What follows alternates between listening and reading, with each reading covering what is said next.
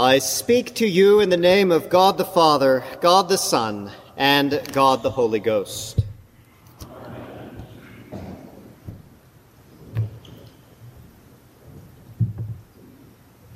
I distinctly remember once reading a sermon by the well-known and esteemed 17th century bishop by the name of Lancelot Andrewes. If you appreciate or grew up with the authorized version of the Bible, also known as the KJV, you will be able to thank him in eternity for overseeing that great work.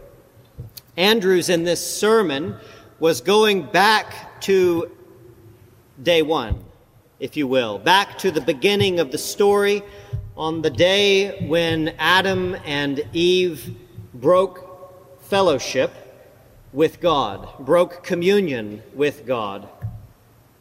And he painted the picture like this.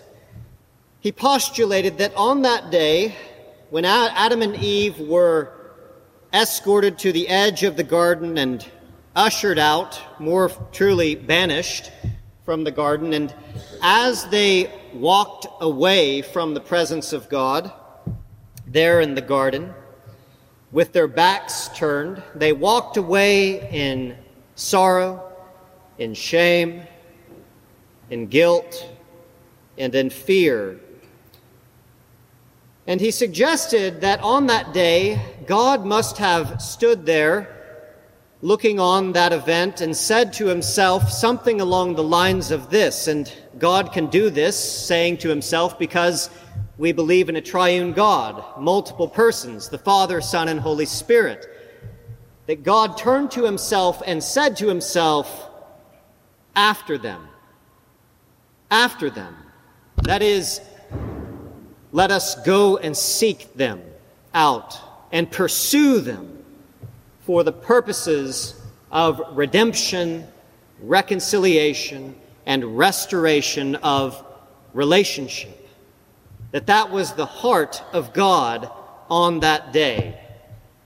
And ever since, down through the ages, God has been in hot pursuit of his people for that purpose, to redeem them and to call them back into a redeemed relationship with him. And ultimately, this reality came to fruition, manifested on the cross of the passion of the Christ, in which he took those sins upon himself. You remember, he who knew no sin became sin, so that we might become the righteousness of God. That on the cross, Jesus, the second person of the Trinity, made this all possible, the reconciling work of God. After that first transgression in the garden, sin has only increased. You might say exponentially, with the rate of humanity. It has spread like a disease throughout.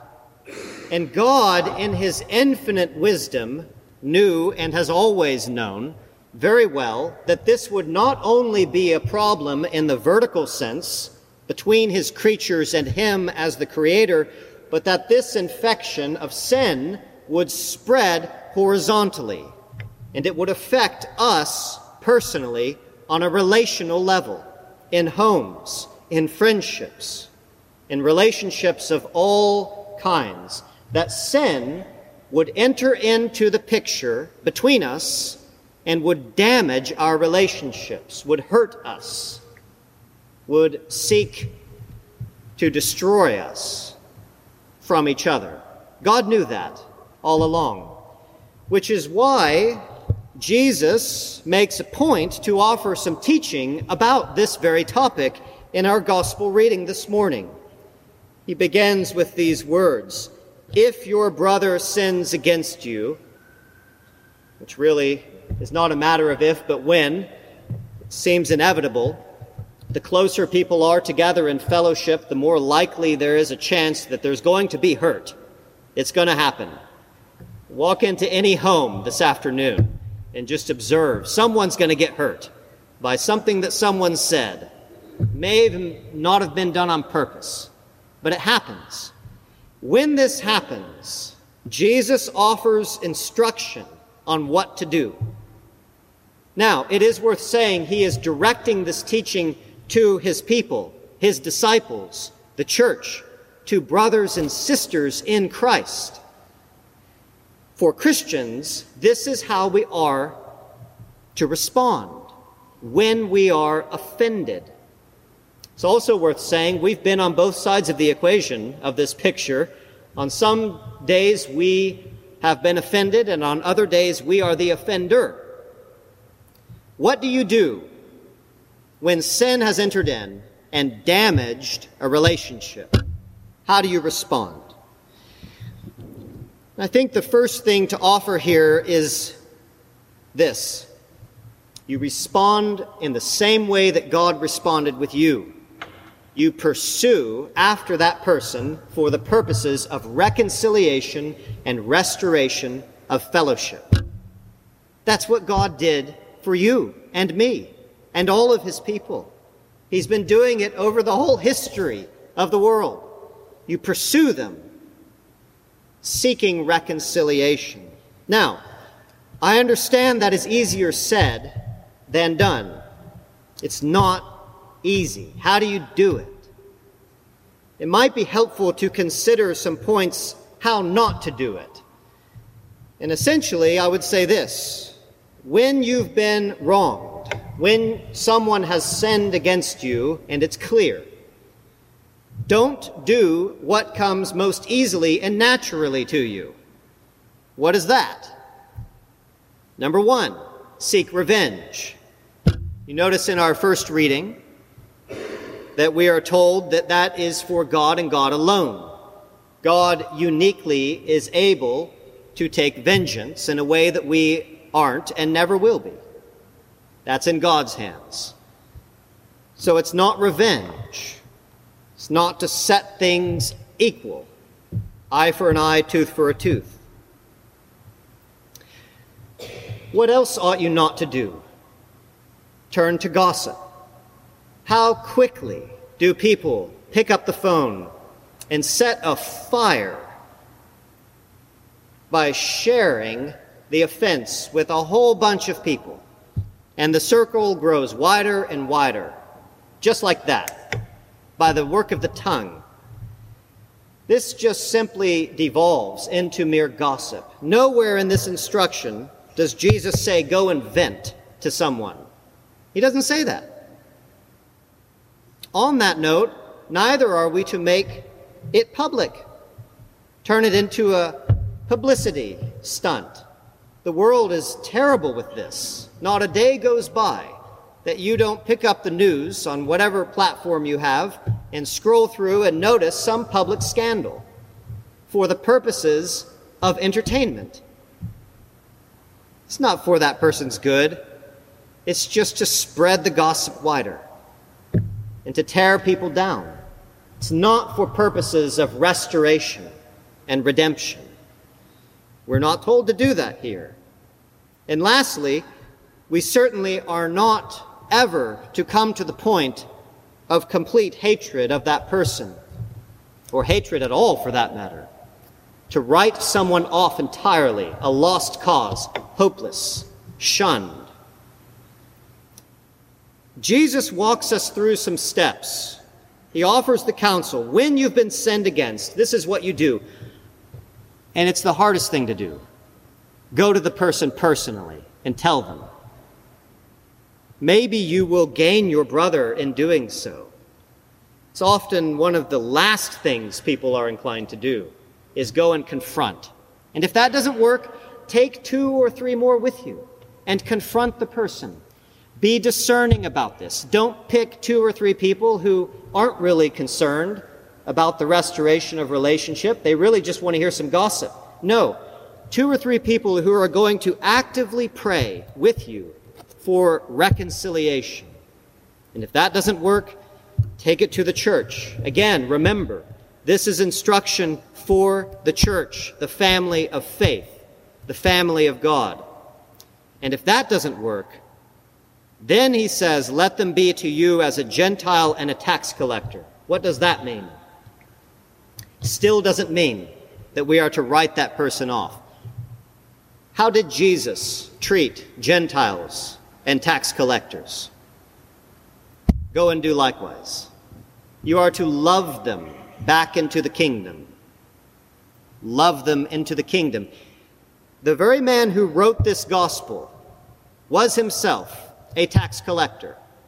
If Jesus had written him off to the point of complete dismissiveness, he never would have written this gospel. He was loved by our Lord back into the kingdom. Those are some things that we are to do that Jesus lays out clearly for us. Now, when we fail to do this and we choose another path, a failure to pursue reconciliation stems from a failure to understand and see and know the reconciling work that God has done in your life. You ever notice that God never asks you to do anything that he has not first done for you? Be patient and forbear one another. Why? Because God has been patient with you. Love another. Why? Because God first loved you. Be merciful to people. Why? Because God has shown you mercy. Never does God expect or call us to muster up these virtues on our own, just because that's what you're supposed to do. He always gives them to us first, his grace. And out of that well of grace are we then to dip a cup and take out a small measure, what we can muster, and share with others. First, you have to receive it in order to give it. You are not the source of it. He is. But again, when we fail to pursue reconciliation and we go another way, our hearts are hardened, our eyes are blind, our ears are deaf to the reconciling work of God himself for us. And the more you see that, the more you will be able and open to pursue reconciliation with your brother and sister in Christ. As a final note here, if you need any more encouragement, know that you are not alone when you are about this work of God, this reconciling work of God. Look at how Jesus ends this teaching. For where 2 or 3 are gathered in my name, there am I in the midst of them. Those of you who pray the daily office, morning and evening prayer, are familiar with the prayer of St. Chrysostom, at least attributed to him, where we have this line quoted, that God is with 2 or 3 who are gathered in his name. And oh, how easy it is to sentimentalize that. Oh, isn't that a nice thought? Yeah, God is with us. God is with you. Who talks like this? Let these words of Jesus sink in deep. As an instructor of disciples, Jesus is saying, I am able to be omnipresent. You're going to go out, and I'm going to go with you. I'm going to be with you. Not my spirit is going to be with you, or you're going to draw some inspiration from me from time to time. He says, I will be with you when you are working in the ways that I instruct you. For one, this is a claim to deity. This harkens back to the Old Testament, to Torah, law, when God instructed his people to bring accusations before the judges, and in doing so, it was the very same thing as bringing it to God himself. Jesus is claiming to be that person, that those who are steeped in this work are not alone, that he's there present with them. Now, he is always with us when 2 or 3 are gathered, but he is especially with us when we are seeking reconciliation. The King is with his people for kingdom purposes, to build his community. And take that to heart. You are not alone. Jesus Christ our Lord is with you in this work. Amen.